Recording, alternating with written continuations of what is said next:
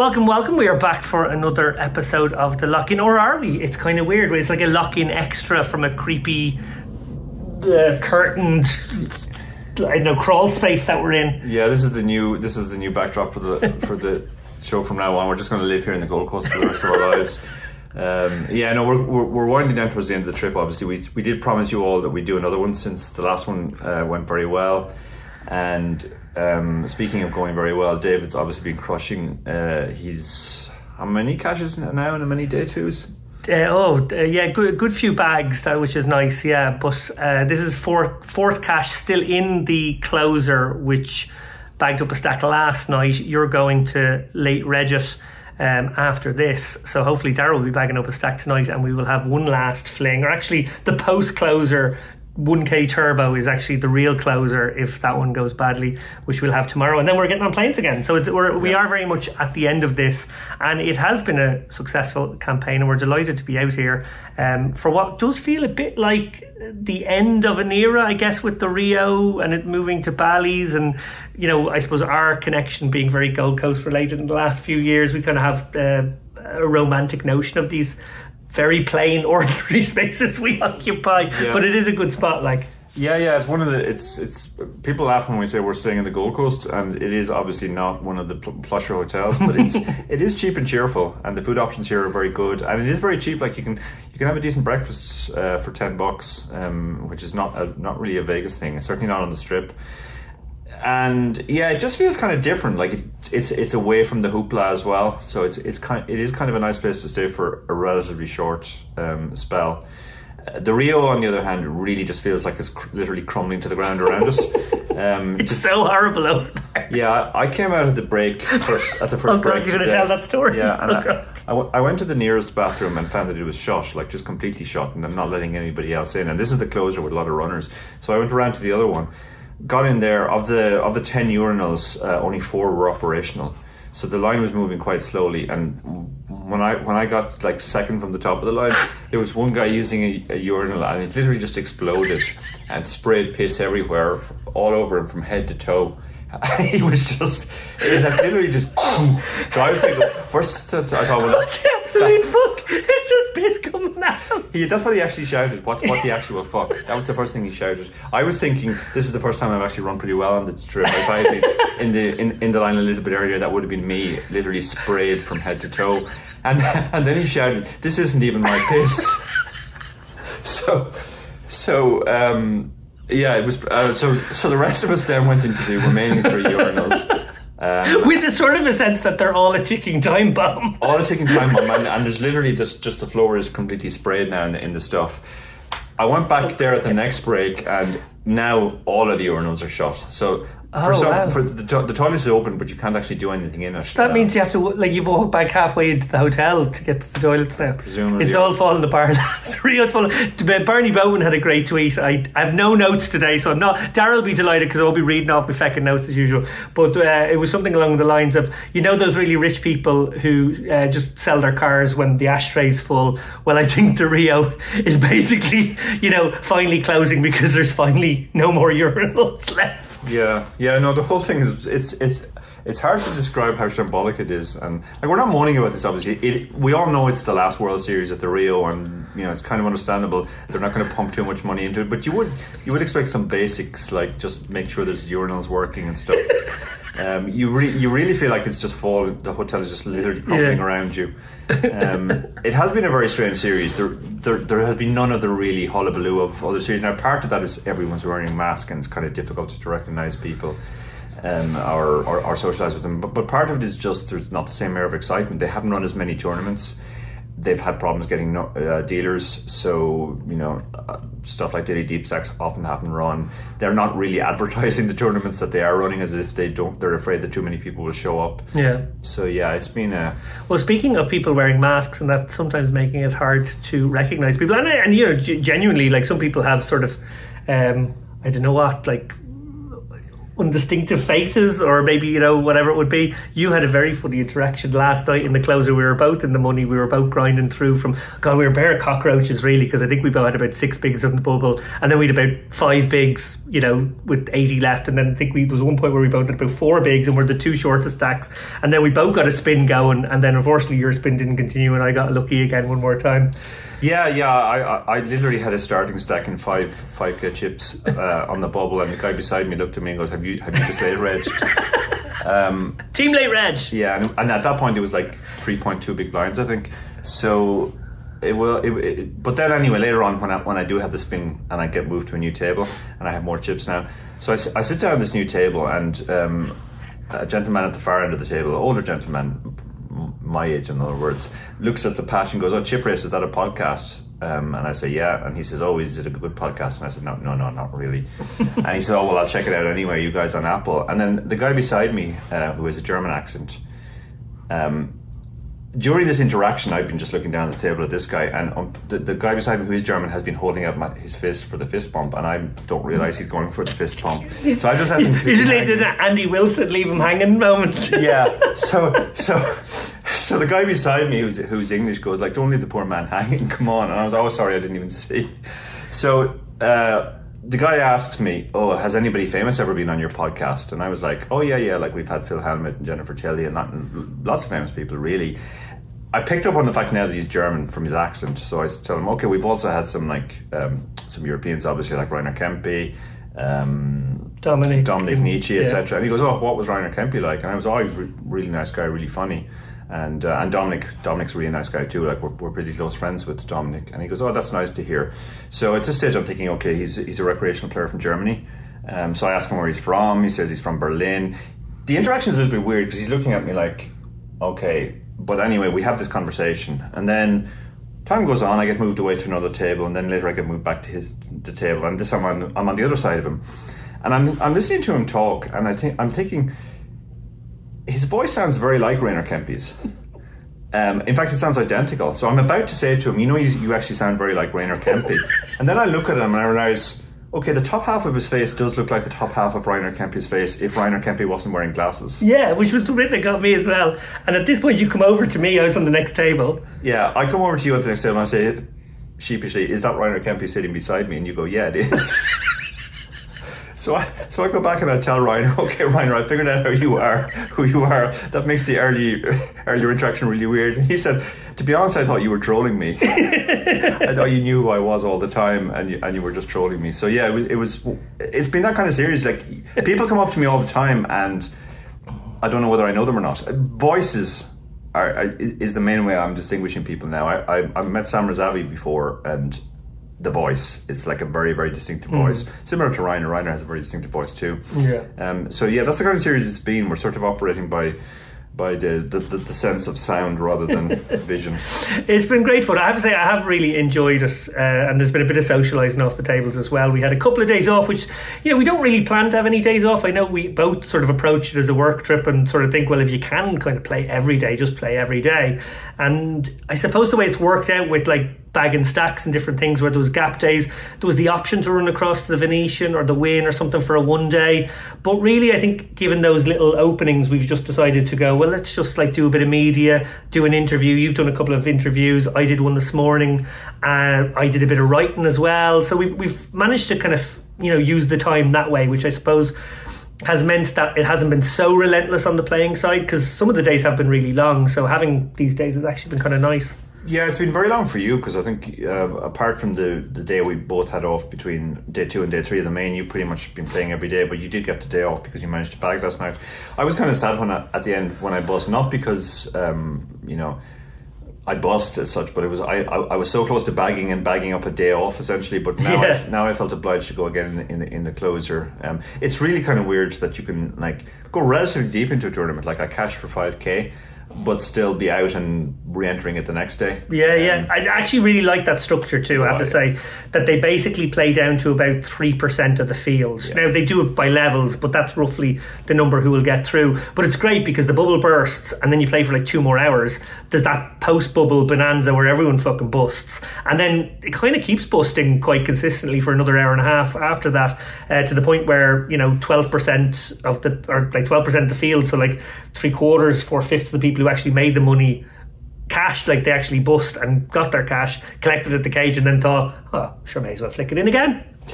Yeah, absolutely. We had to talk about this actually at one of my tables yesterday about how the series has changed down the years. When I started coming, the 1Ks, you started with 3,000 chips. And there was only 4 hours of late reg.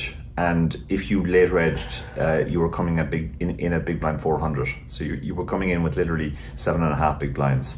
And one thing that meant that by dinner break, you had generally lost 60% of the field. And the bubble then would go later on day one. Now what they've done is they've given way more chips at the start, but then there's far less play at the finish. So essentially it's reversed. It used to be that it actually was quite fast and meaningful right from the beginning, and you would bust early a lot. Our good friend Jason Tompkins, I think, had on his first ever Vegas trip, I think he might not have made a single dinner break, but that was perfectly possible because, as I said, 60 to 70% of the field were gone by then.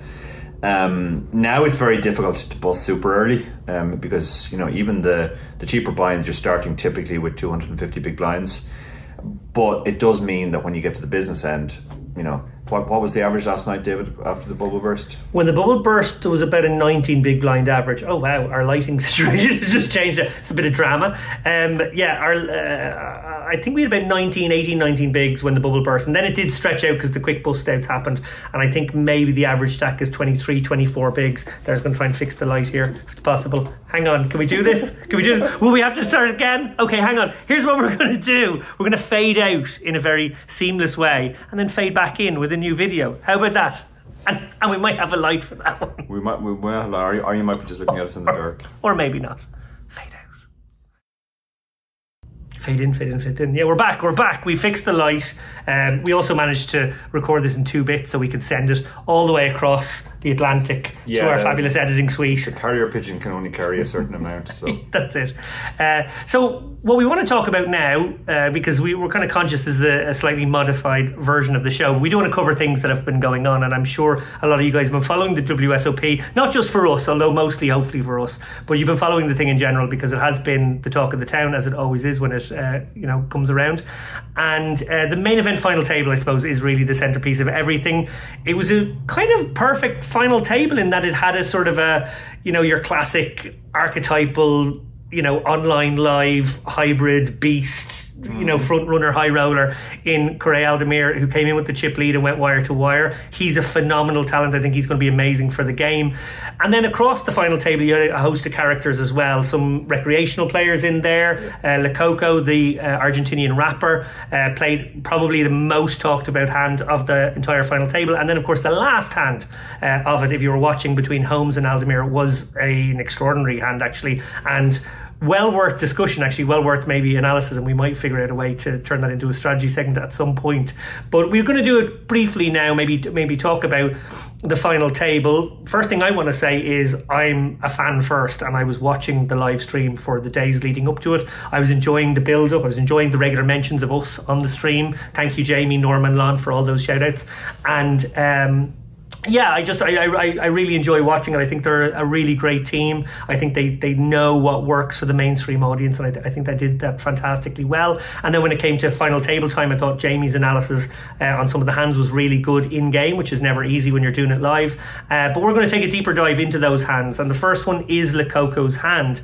Now you might remember that it was 10s versus 9s. Lococo opened. Aldemir 3-bets the 9s. Lococo calls. He's second in chips. Now they're kind of bunched together again. Aldemir had the big chip lead, and then there was kind of like second through fifth were kind of all similar-ish. But Lococo was technically in second, and obviously when you're in second, you're really conscious of like maybe trying to get into the top 3. ICM pressure is enormous on you, so the minute he gets into a hand with Aldemir, he's got to already kind of feel like, oh, there's like a premium on the hand that I need to continue with on every street here. It can't just be like a normal cash game hand, far from it. Dara's obviously the master. Time for the book plug.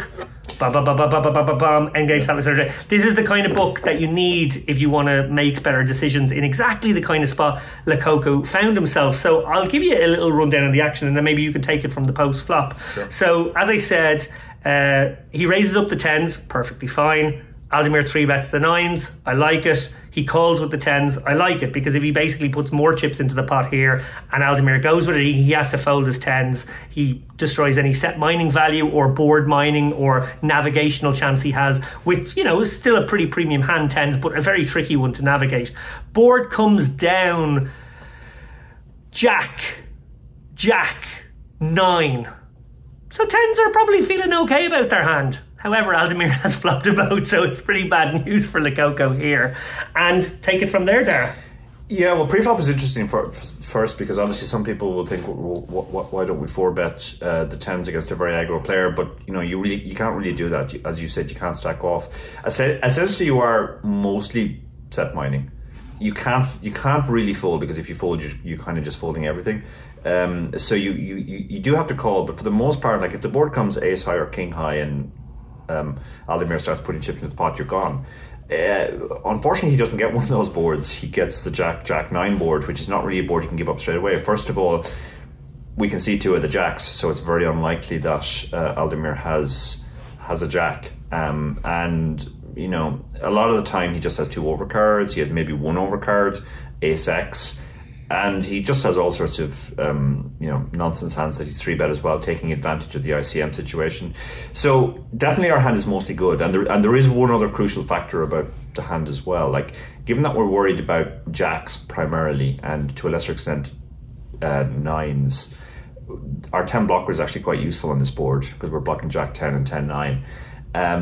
The other thing is we do kind of have some knotted type equity, in the sense that we can hit a straight by the river, and generally in these spots, the 10s is actually a better continue than, let's say, kings, because kings will never make a strong enough hand unless it pings a king along the way that we can call 3 big streets. But 10s could potentially, the board could run at 8-7, and now we decide, although in this case it would obviously be a disaster, we do have a straight.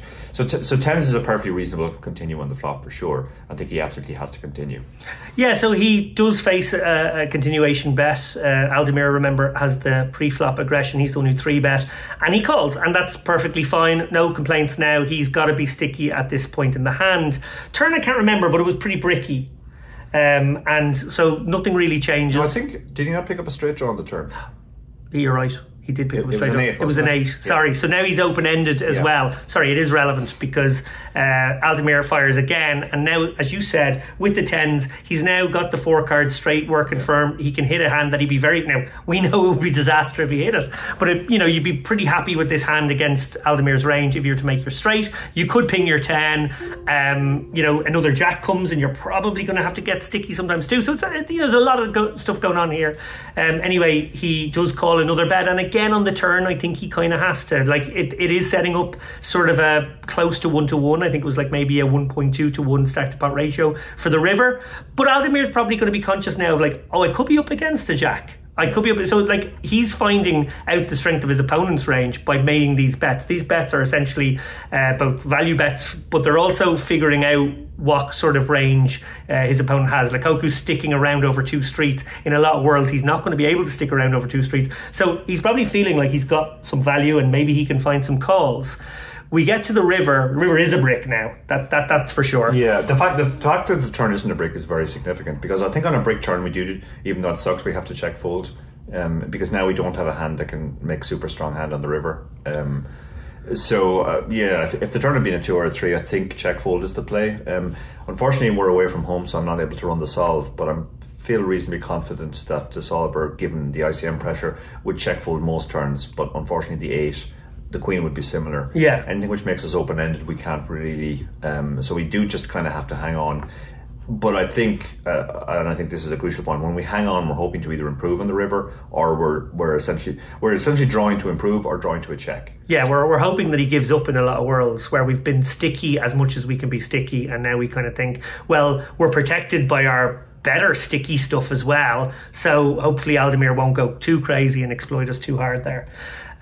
So it gets to the river, and this is an interesting spot, because I remember we both became aware of this hand because Maria Konnikova, who was sitting in the tournament with us, pinged us and said, did you see this hand? It obviously just happened. It had just gone up on the reports, and we both exactly turned to each other and went, looks good till the turn. uh-oh, that's an awful River decision.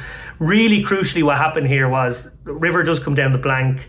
Lukaku is faced with an all-in for, I think, like 1.1x pot, so very significant pot. Again, remember, if he folds in this situation, I think he's still going to be in like third or fourth place, so it's not a complete disaster in the context of the rest of the tournament for him. He can still win. He took about 30 seconds, not even, maybe 20 seconds, and just plunked in the chips. It was like he'd made his read that Aldemir was at it from the start and just thought, I'm not going to get run over by this guy. He justified it retrospectively as saying, well, there was part of me that thought, well, if he was going to try and run me over, which I thought he would, I was going to catch him speeding, and then I was going to be the chip leader, and then I was going to poon everyone with the ICM pressure. But the problem with that logic is, when you're wrong, and he was wrong in this instance, it's an absolute catastrophe. It is a nightmare scenario. From an ICM point of view, he probably started that hand with like 2.83 million in equity, and he bust for what, like 1.3. It's like imagine just having $1 million, more than $1 million in your hand, and just like throwing a match on it, because that's what kind of happened. Yeah, when we look at the River decision, we can come at it from two angles. First is the purely sort of mathematical perspective of how much does ICM affect things, and ICM affects things a lot. Instead of the 40% equity we need to call based on the pot odds, or actually no, it was less. I think it was 36%.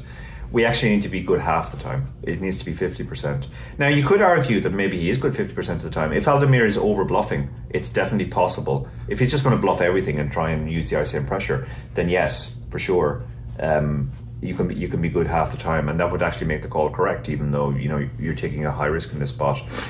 On the other hand, if Aldemir is anyway balanced, it's not. And the problem specifically with tens is that we're blocking a lot of the bluffs. If Aldemir is playing sort of close to GTO, he would bluff a 10 on the turn, something like Ace-10 once he becomes open-ended. Yeah. And then when he gets to the river and he only has Ace-high, he should pile it in, recognising that his hand isn't going to be good. But because we have two of the 10s, we're blocking two of the obvious bluffs. So that's kind of an issue in itself. So that's the point number one. He has to be good half the time, and it really comes down to whether you believe he's good half the time or not. If you believe that he's good more than half the time, then yeah, the call is fine. But the second point is maybe the more interesting point, and it's the other factors at play. If he folds, yes, he's still third or fourth in chips, but Aldemir now has a massive chip lead, completely overwhelming chip lead, and he can basically continue to pound the bubble, or not the bubble, but pound the final table. He's almost certainly going to win. Everybody else is going to be playing for second, and they're just going to be in miserable spot after miserable spot. On the other hand, if he calls, he's going to be the chip leader, and he's going to be the guy who gets to do that, and it's going to give him a great chance to win. So this is basically like his best shot at winning the tournament.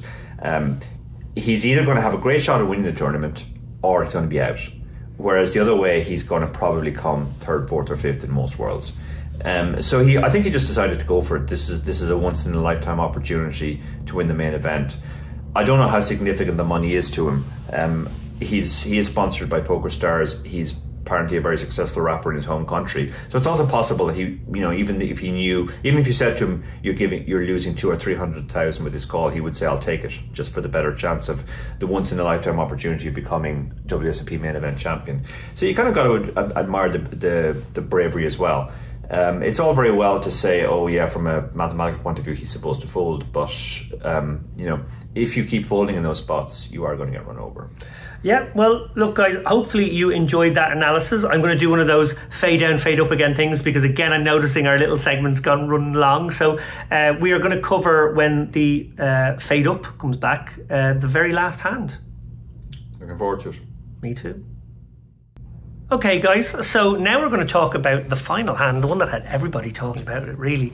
It was an exciting hand. It was sort of an unexpected hand to see, because I guess a lot of people would have felt that Correa Aldemir up against the amateur home game player here in the US would have been looking to sort of small ball him, would have been looking to not put himself in a guessing game and just kind of have his fundamentals shine through. On the other hand, Holmes was very good at bloating pots and making everything kind of uncomfortable, and pretty much gave himself his best chance with the kind of a skill deficit there, I thought, to actually ramp up variance and give himself every chance. I think we saw that three-handed as well against Jack when he was willing to stick 10 Jack suited in for a 4-bet shove pre. He kind of thought, well, if I have a hand with good equity, I'm really willing to kind of gamble it up here. It's probably my best chance against the two pros, and then obviously heads up against the really high profile, high stakes pro in Correa. Hand begins, and I'm really interested to get Dara's analysis on this one, is Holmes raises it up. He's got the king queen off suit, and Correa defends with the 10-7 of diamonds. The raise was 2.5x at big blind 2.4 million, so it was a 6 million and a call. There's an ante in there as well. Pot is 14.4 million, and the flop comes the 10 of hearts, 7 of spades, 2 of hearts. So very favourable for Correa, who has flopped top two pair. Can't be too greedy heads up. That's pretty much as good as it gets. And obviously Holmes there with just king high. He gets checked to, and he does fire out a c-bet. I don't think there's anything wrong with that with the king queen. Seems pretty good. Fire out a c-bet. Let's see if we can take it down here. And obviously it's a dynamical board that could change. He could pick up a jack or a 9. He could make a pair. So there's ways in which he could be very happy to continue with some betting lines. But Correa obviously, recognising, this is a spot to get more money in the pot now with my top two. He raises it up. He makes it 19 million to go, and Holmes goes for a questionable float. It's got to be said. King high here, not great. Obviously, he's got the 10 working for him a little bit. Like we said, there was some backdoor ways to make good hands, but really king queen, probably not the greatest choice of hand. Yeah, I don't think it is the greatest choice of hand. Even if we hit our king or queen, we might be in trouble, as we know. Actually, we will be in this spot. We do have two very specific boards. It can come Jack 9 or Jack Ace to make us a straight, but that's very, very specific. That's not really enough additional robust equity. I think we should just get out now at this point and recognise that even if Correa has a bluff, and there are a lot of bluffs available on this, gut shots and 8-9 is open-ended, he's going to keep firing, and we're not going to be comfortable calling down king queen. And even, as I said, when we improve, we're not going to be sure that we're good. So this feels like the point where the hand should probably be over. I would agree, and I think probably part and parcel of the downside of what I described there when I said that Holmes was keen to bloat pots was he was kind of happy to get into these like murky situations where maybe Correa raised with a 10, he calls, then he might bink his king or queen, and now Correa's in a kind of a weird spot and he can continue to blow pots and put Correa in a guessing game. Well, it is what happened, but it wasn't what he really wanted to happen, because we know that Correa obviously has two pair here. They go to the flop, and they go to the turn. Again, a reminder, the flop is 10 of hearts, 7 of spades, 2 of hearts. It comes a king, so now Holmes does make top pair. It comes the king of spades, so there's 2 flush draws on board now. There was hearts on the flop with 1 spade, and now another spade means there's a double flush draw. Kind of significant, I think, really, because it does sort of present what would be backdoor opportunities that people might keep playing the hand with. And obviously there's a front door flush draw, and there's a straight draw, and as you said, the gut shots and different things there as well. So there is stuff to be considering.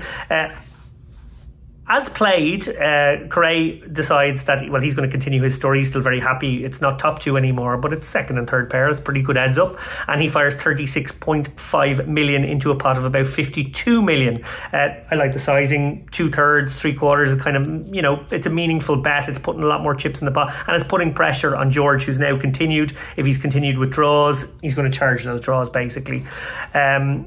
Now we have an interesting spot here where, and I think it's okay to move to the river, because that is a pretty uncontroversial one, given the fact that he's floated and he's made top pair. Obviously, yeah. Holmes is going nowhere. But we have a very big pot now. We have a pot of about 125 million, and that's nearly 1-to-1. I think Holmes was the effective stack with 133 million, so it's almost his stack. And Correa only had a couple of big blinds more. They were almost level at this point in the tournament. So the river comes the 9 of clubs, so it sort of bricks out, I guess. Probably unlikely that anyone's in there with like the Jack 8 or the 8-6. I think they'd have been cleared out.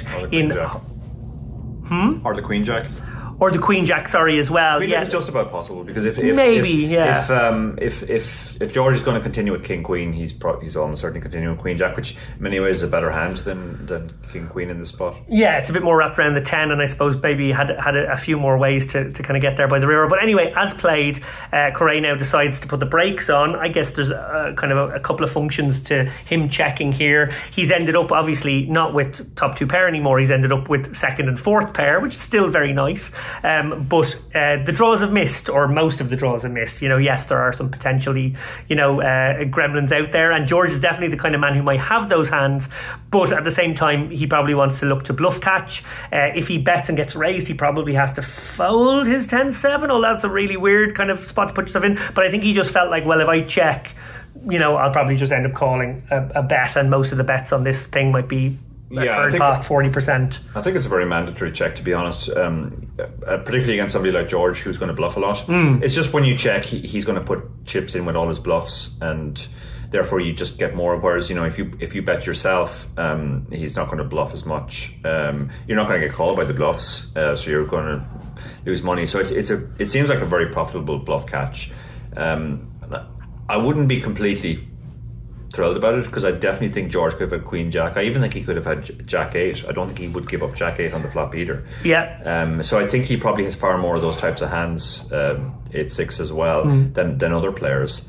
But the general point is that, like, if you're not going to fold the river anyway yourself, you're better off checking to get his weaker hands to bluff, rather than just taking that opportunity away from him. So yeah, I think the check is normal, but you're not going to love it if you face a jam.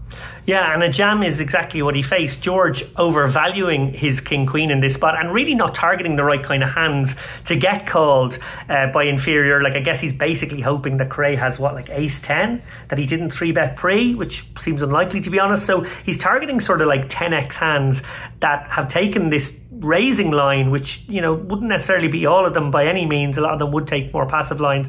So rather than sort of targeting that type of hand and going for a quarter pot, a third pot, something nice like that, maybe 40 million, and having a big chip lead if he gets called, he decides this is the moment to really pull the trigger, overvaluing his hand. I fear some people are talking about it as potentially being a bluff. There's no way in my mind he thought he was bluffing. I think he thought he had the best hand. He thought his float had worked out really nicely as a kind of a deception, and he went with it.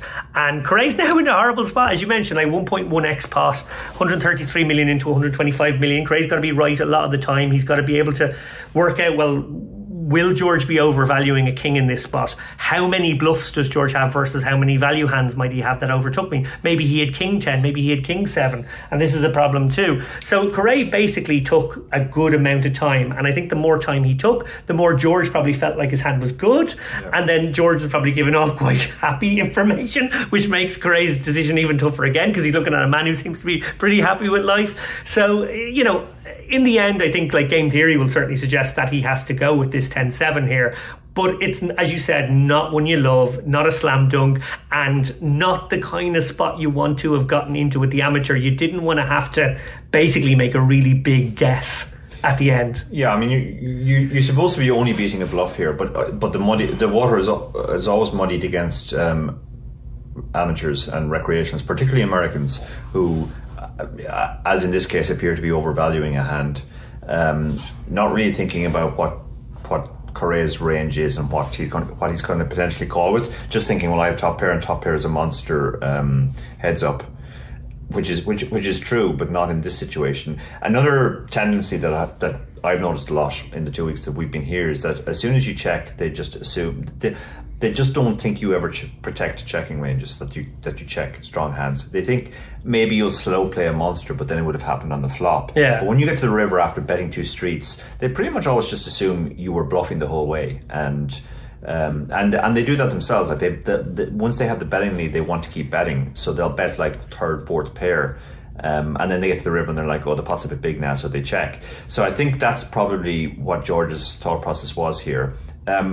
Correa is obviously in a horrible spot. From a game theory perspective, I don't think there's any debate here. This is a slam dunk call. 2 pair is a monster heads up. The fact that it ends up being second and fourth pair is neither here nor there, because he had top 2 on the flop, and that's the point where he made the aggressive move. you mentioned King 10, King 7. Well, that actually brings up the point that in terms of blockers, this is a much better hand to call with than pocket 2s, because we're blocking the strong hands that he's representing. We're not blocking any of the missed draws. We block value, we unblock bluffs. We're playing against somebody who is very aggro, who will bluff, and who will also overvalue hands. So I think Correa decided in the end, just look, my hand is far too strong. If he has it, he has it. You can try and play this small tippy-toppy game with the amateurs, and I've done it a few times myself, and it's blown up in my face, where they just keep piling the chips in, and you end up folding, and then you just whittle down. That's not, you don't want to take that small ball strategy too far, and I think Correa would have been doing that if he'd folded 2-pair here. Yeah, you can just give away the equity and then cede all the, the whole point is that, you're the pro and you're going to have these little edges in every spot. But if you concede the edges back in these bigger pots, well then, you've basically leveled the playing field and given the guy a best chance. Wonderful for Correa Aldemir. Obviously that, in some people's minds is back-to-back wins in this tournament for the Germans. We had Hossein Ensan on our last show. Check it out. Last episode of Chip Race is a real good one. And Hossein gave us a lovely interview, which just sort of exuded enthusiasm and his infectious sort of quality for the game. He's a wonderful ambassador for the game. He is now passing the torch to his countryman Correa Aldemir, part of the younger generation, part of the sort of high rollers that probably came about from about 10 years ago or so. I think Correa might be 28, 29 years of age. So I think he's going to be a wonderful ambassador. Polite, lovely guy, lovely to talk to, and I think he's going to be great. Obviously, I'm sort of skipping. I'm saying he's passing the torch, but Damian Salas was in there, and of course Stoyan from Bulgaria, who won the online one that everyone thought was the one, and then it turned out not to be the one. But that all sort of is what I'm trying to get to here, is that sort of 4 main event winners in a row, let's put them all in the same hat, that don't come from the US of A. Yeah. Are we seeing, because the US of A dominate these fields, you sit down and it is like 80%, 85% Americans. And yet, when it gets down to the business end, in a lot of these tournaments, particularly since the gates went back up and people could come in here, a lot more Russian lads, Scandi lads, UK guys are making deep runs and are there at the business end. French guys as well. French are having a great series too. So it questions, I know the obvious foreigner sort of jokes aside, and maybe the lads are taking a few extra seconds over the decisions on average, but it does feel like it's moved away from America. As it's obviously a great American game. More Americans play it than anyone else. We'd love to have them back in the player pool globally, but it does feel like there is now quite an obvious standard gap. And I just thought, maybe would you give your opinion on that as politely as possible, because I'm sure we have some American guests, about maybe what they could do to combat that, and also am I overstating it or not? Yeah, I think I started expressing this view years ago. It became obvious to me, say 5 years ago, which was 5 years after Black Friday, that the Americans essentially were on a different evolutionary track where they don't have enough online exposure to online poker. Now that's changing, and more states are allowing it. Nevertheless, there is a fairly big skill gap, and I don't think it's controversial anymore. This opinion has been expressed several times at tables I've been at, and no American has ever argued back against it. No, they don't. I noticed that this year too. When this subject comes up, they're just like, oh, these bloody euros. How many euros that they actually? It's gone the other way. It used to be like, oh, send me more euros. I want to pilfer off the euros. Now they're worried. Now they're like, oh, is that a French accent? Is that a German accent? Yeah. Now part of it is obviously when people travel for a tournament, they're going to be better than the average. I mean, there's no doubt that there's still an incredible number of the top players that are American. We played with some of the top Americans like Chance Carnut that I played with in the main event, and those guys are all absolutely top notch. It's just that the general standard is lower, let's say, and they make up more of the field because the tournament is in America. I think you would probably see the opposite in Europe. The Americans who would travel for an EPT or something are going to be way above average, and they're going to be better than the locals as well. So I don't think it's necessarily just an America versus Europe thing. It's also just a sort of a foreigner who has gone to the trouble of travelling to play this tournament versus local thing. I do think the American standards are rising. I think more and more American recreationals are putting time into studying the game and understanding the concept. There's a lot of great content out there, which they're now accessing, and they kind of realize that they do have to study to catch up, I think. So I think we're probably going to see a coming together of the standards again in the next few years for two factors. First of all, just more content out there for American recreational players to consume, and secondly, more exposure to online poker. Even the states that don't have online poker, there are apps that people are playing on. There are unregulated sites that they're playing on. So I don't think the gap is going to get wider for sure, and I think it's probably going to come together.